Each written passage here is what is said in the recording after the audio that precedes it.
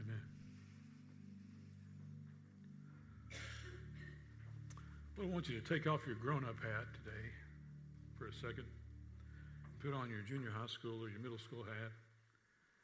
And give me some action words. Just spout them back to me. Action words. Fun. Good. I like fun.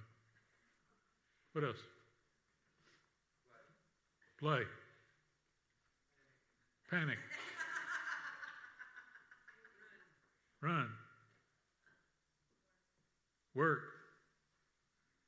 Who had to say work?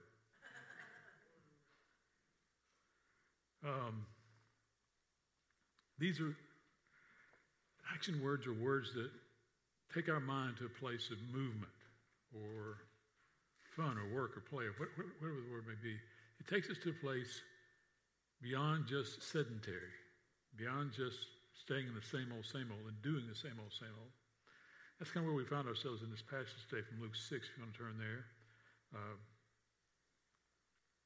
want to share with you today from verses 46 to 49 together, Jesus teaching. And I'm having some speech issues today I ask you to be patient with or tolerant of or not. But verse 46, before we pick up in chapter 6 of Luke, Jesus speaking, he says, "Why do you call me Lord, Lord, and do not do what I say? As for those who come to me and hear my words and put them into practice, I will show you what they're like. They're like a man building a house who dug down deep and laid the foundation on rock. When a flood came, the torrent struck that house, but could not shake it because it was well built. But those who hear my words and do not put them into practice are like a man that built his house on the ground without a foundation. The moment the torrent struck that house, it collapsed, and its destruction was complete." Four things I want us to see today from this teaching of putting these words, these active words, into practice. First of which is this: active words require us to do something. They require us to do something.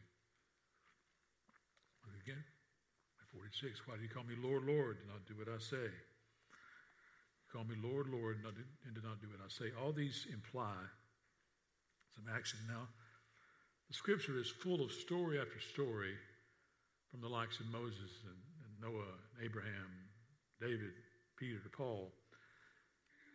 Stories of action that followed instruction.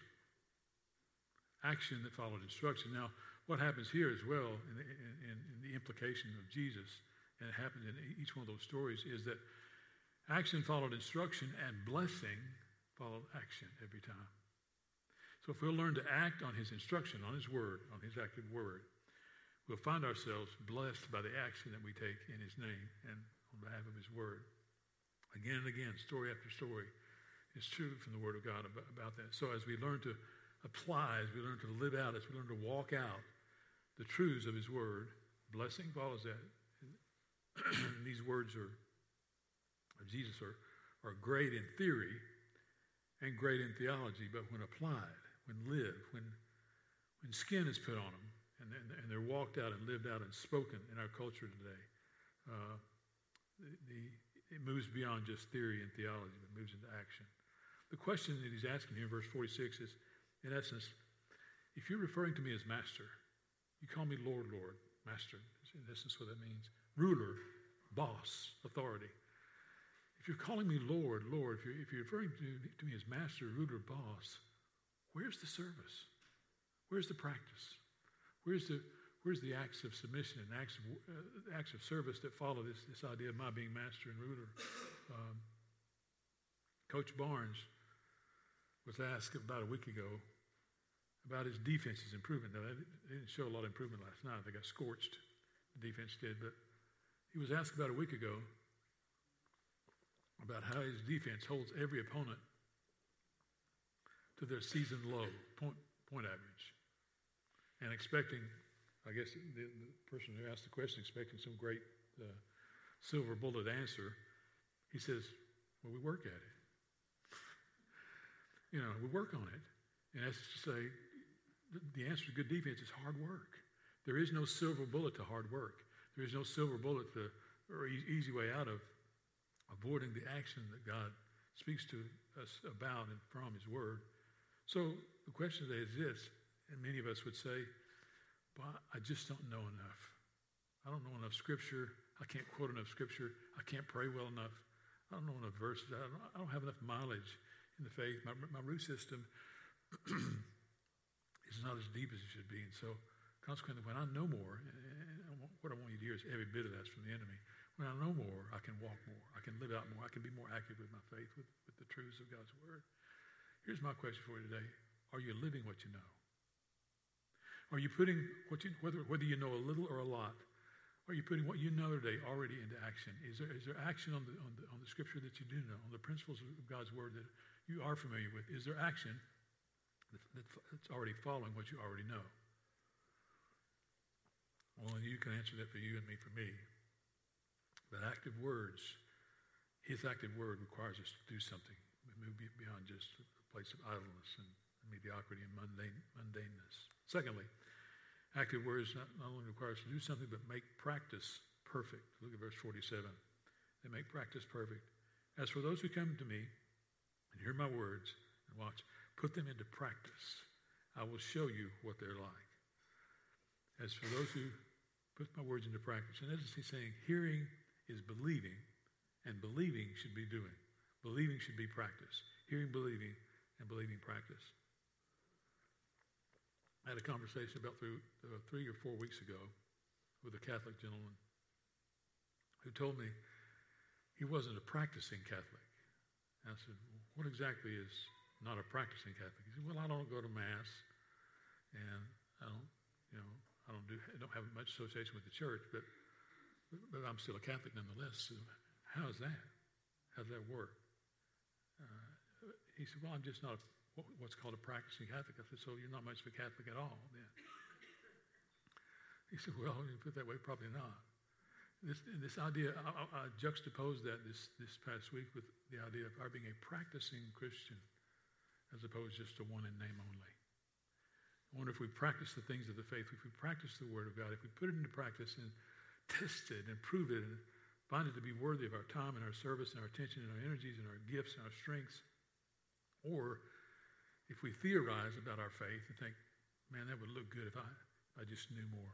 I could put more into practice if I just had more experience, more knowledge, more life experience to where God has shown up again and again, and I can root myself in Him. I need more than I have. Instead of practicing what we already know and putting into practice these things that we, as I say, have already been taught to us.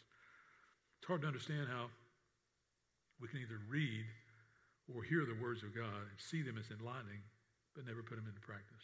See them as, well, that's good truth. And sometimes we sit there on Sunday and the Spirit will speak to you from God's Word, and He'll say to you, man, that's good truth. That's good food. Chew on that. And yet, we leave and walk out these doors, and on Monday and Tuesday and Wednesday and Thursday, it's harder to put those good truths, the meat that you've had on Sunday, into action. I wonder why that's the case. Listen to these words from Philippians chapter 2. It says, therefore, my dear friends, as you've always obeyed, not only in my presence, but much more in my absence, continue to watch this, to work out your salvation with fear and trembling, for it is God who works in you to will and to act for His good purpose, for His good pleasure.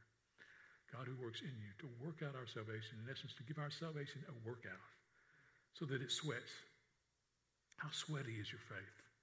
How expended is your energy on things in life that really matter? Rick Barnes, Rob Black, every coach never faces their first practice against an opponent or for an opponent if they don't have a game plan in place. The game plan is we're going to do this on defense, we're going to do this on offense, we're going to line up here.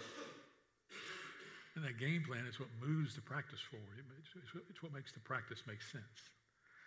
The idea here is, that he's trying to get across in verse 47 is, as we put this book into practice, this book makes more sense. And if we put more of it into practice, it makes more sense. As we put more into practice, and it's self-perpetuating. The more we practice it, the deeper our hunger is to walk in it and feed on it and learn from it and put it even into more practice. That same principle is true spiritually as it is athletically. The more we put into practice, the hungrier we are to know more. And the Lord's words are always for our good, but if we fail to put that knowledge into practice, we miss experiencing his best, I think oftentimes because we're not willing to put into practice what we already know. And I miss God's best. I get good, I get faithful, but I miss God's best for me because my practice is mediocrity, and I learned to settle for practicing mediocrity with him as opposed to looking for a deeper place. We'll talk more about that in just a second. Active words make practice perfect. They require us to do something to make practice perfect. Thirdly, active words spring from a plan of action. Look at verse 48. They spring from a plan of action. It's like a man building a house who dug down deep and laid the foundation on rock. When the flood came, the torrent struck that house but could not shake it because it was well built. He dug down deep and laid the foundation on rock. Did you know that before you were conceived, God had a blueprint for your life? Before you were born, before conception ever occurred, God had a spiritual blueprint for your life. Had a divine design for you before you ever birthed into this world, both spiritually and physically. And just as there is divine design to every cell and every piece of DNA in your body, there is spiritual design to how you put your actions into the part of your story that others see day after day. Listen to these familiar verse from Jeremiah 29:11. This is where I know the plans I have for you, declares the Lord, plans to prosper and not harm you, plans to give you hope in the future. God is saying, I've planned for you. I've made preparation for you. I had a conversation this past week with Brother Tom, the pastor here at Spring Place Presbyterian. And he's trying his best to bring restoration and resurrection and a new fire into the life of those few folks that are attending here. And he was sharing with me a little bit of vision about that. And I said, Tom, it's got to have feet on it. You know, you can talk about it to your church, you can share it with me, but it's got to have feet on it. If you're going to reach these kinds of folks, you're going to have to make a plan for them, and a plan that when they walk through the door, they feel like somebody has made preparation for them. He said, well, I never thought of it that way. I said, well, why would we want to reach someone that we've not already thought about, that we've not already made a plan for? And that's exactly what God is saying here. He's saying, when you dig down deeper, you find plans that you'll never discover apart from the deeper place. Proverbs chapter 19 says this, many are the plans of a man's heart, but it is the Lord's purpose that prevails. Many are the plans of a man's heart. In essence, we want to do good. We want our plans to succeed, but Proverbs says it's God's plans for us are the ones that succeed. It's God's plans for us, his design for us and in us and through us are the things that prevail. His words will not compete for your attention or your time. They'll compete for your time or attention. So how do we get there? Well, we've got to dig a little deeper to see the deeper truths of his word and put those deeper truths into a plan of action. So the more we do that, the more often we dig deeper, the more we discover, the more we put into practice, the hungrier we are to discover even more, to dig even deeper, to find a deeper footing, a deeper place, a foundational truth that says, man, this is bedrock stuff that I need to live and apply in my life day to day. The deeper we go, the hungrier we are. The more he unfolds for us, and the more we see, and the hungrier we become for that. The greater confidence we have in actionable intelligence. You know, actionable intelligence is a law enforcement term, or a military term actually, that says we have enough intelligence to make a move, to pursue this purpose, this plan, this design, this mission, so forth. Make this arrest or get this warrant. There's enough intelligence that we have, enough evidence in place. We've seen enough already to move on what we've already seen. That kind of actionable intelligence, he says, is what the deeper place will show you. It'll move you to a place of, I've seen enough, I've been exposed to enough, I've tasted enough of his word, I've tasted enough of his ways to understand that when I put those into practice, I become hungrier for his word and hungrier for his ways. That actionable intelligence, I know enough to move. Eventually, after that becomes a process, his plans for us become our plans for us. His ways, his design for us become our ways, our design, become the things we want. And his words, his active words, become our words of action as well. They come from a plan of action. Active words spring from a plan of action.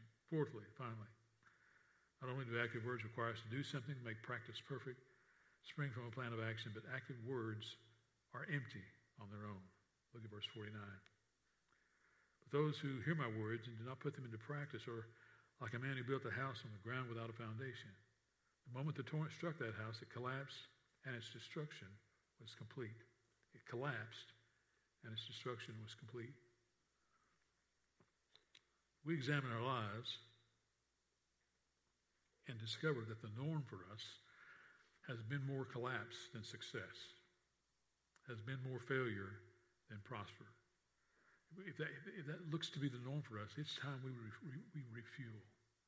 It's time we find a new source to feed the actions in our lives, to feed the thought process in our lives. And that different source, that different fuel source is never going to be social media. It's never going to be TV. It's never going to really be any kind of infotainment that we seek to be fed by and grow by or learn from. He says it's going to be found in the truths and basics of his word. It's never going to fill your life like his word can. 1 Corinthians chapter 4, verse 1 tells us that we are walkers out of, or holders of, or stewards of the mysteries of God. The mysteries God has revealed. That you and I, as followers of Christ, are containers, are vessels of those mysteries God has revealed to this world. Here's my question. What revelation are people seeing? What's being revealed? What, as they look through the lens to your life, what are they seeing? Our lives and our words, are they looking more like a living revelation or more like collapse? Are they living more like being walked out, lived out, applied, principled truth, words of action, or more failure than not? No foundation, lacking a root system, lacking the ability to communicate what we say we believe. His words will have us living on a full tank. And that full tank should cause us to leave others with a full tank when we're around them. I wonder what people glean from you. I wonder if they glean optimism or pessimism. I wonder if they glean a full tank or somebody that's just... You've been around those kind of folks and maybe have felt that way yourself. Maybe today already have felt, it's just, this is more effort than I want to put down, than I want to put forth to make this. This is not important enough for me to put forth this amount of effort to make this happen. And so we find ourselves in a place of frustration, in a place that needs a charge, needs a refuel, needs a new source for what motivates us to do what we do. Because here's the real truth I want to get across to you today, and that's this. Active words will love well. Active words will serve well. Active words will encourage well. They'll apply grace well.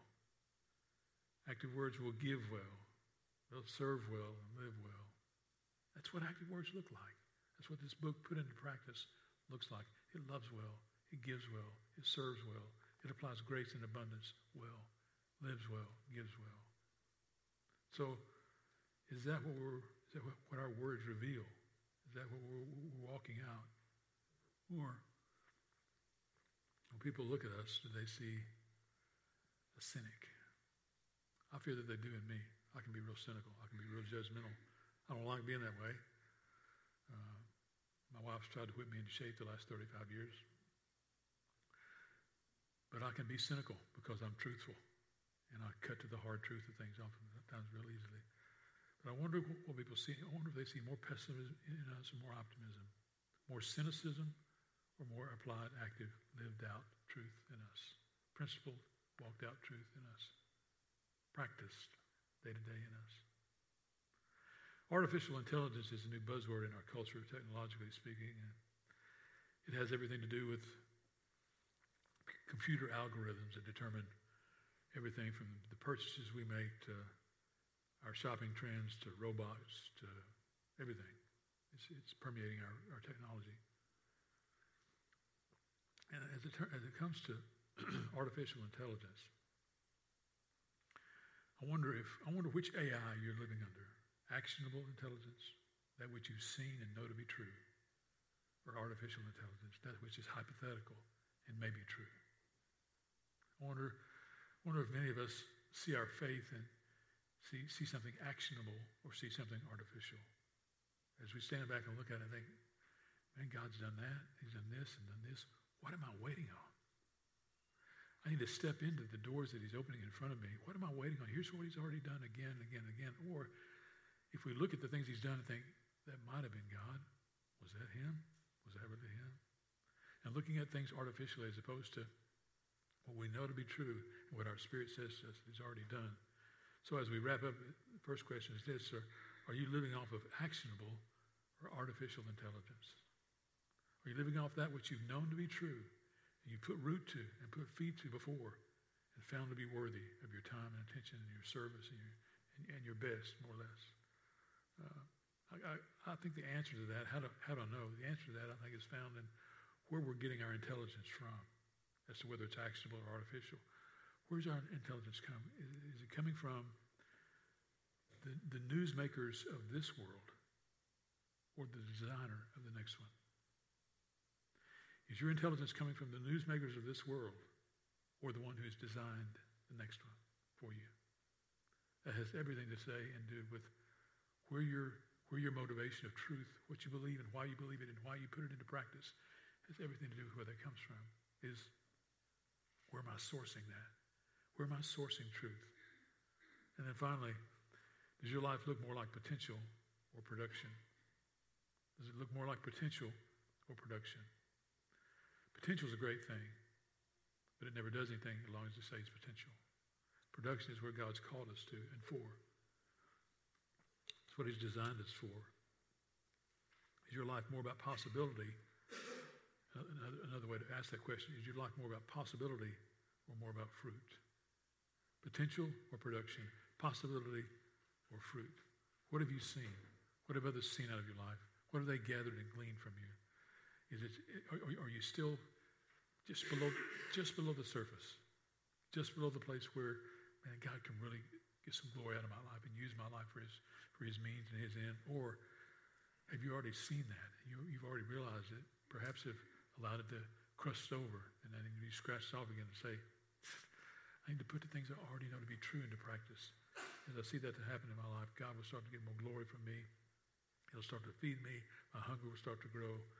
And I'll cease to be a person of possibility and begin to be a person of production for him. Here's kind of a hint to the answer to that question, whether you're about possibility or production. Your words are going to tell the story for you. The things you talk about, or the things that are important to you, the things that you value. I wonder if our conversation is more about the things of this world or the things of the next world. The things we have yet to experience or the things we've already known to be true. The things that God has sown into us even as a kid, or as points of action early in our faith. Or if we're still seeking mileage and still trying to find root 20, 30, 40 years into our faith, still trying to find enough depth to say, I know this to be true every time. Every time. A lot of the truth is going to be spelled out in the things we talk about, the things that become conversational to us and become easy for us to conversationalize. I've done a number of different kinds of evangelism training courses over the years and trained folks in evangelism. But I put it this way, it's as simple as succinct as I know how to put it. When you can learn to conversationalize your faith, people around you are going to come to Christ. When you can learn to conversationalize your faith, make it a part of everyday conversation. And that's not easy, but it is learned behavior. When we can learn to conversationalize our faith, see the open doors and step through them, people around us are going to come to Christ. Regardless of what method we use or what means we use to bring someone to a saving knowledge of Jesus, it has a lot to do with conversationalizing our faith, putting our words into practice and practicing that word again and again and again and again, to where it becomes natural. It becomes second nature to us, not something we have to study for or conjure up from somewhere, but that is who we are. It is in the DNA of how God, how he's wired us and who we are at the core. Our words need to have action to them. They need to be put into practice. And his word far more than ours. Let's pray.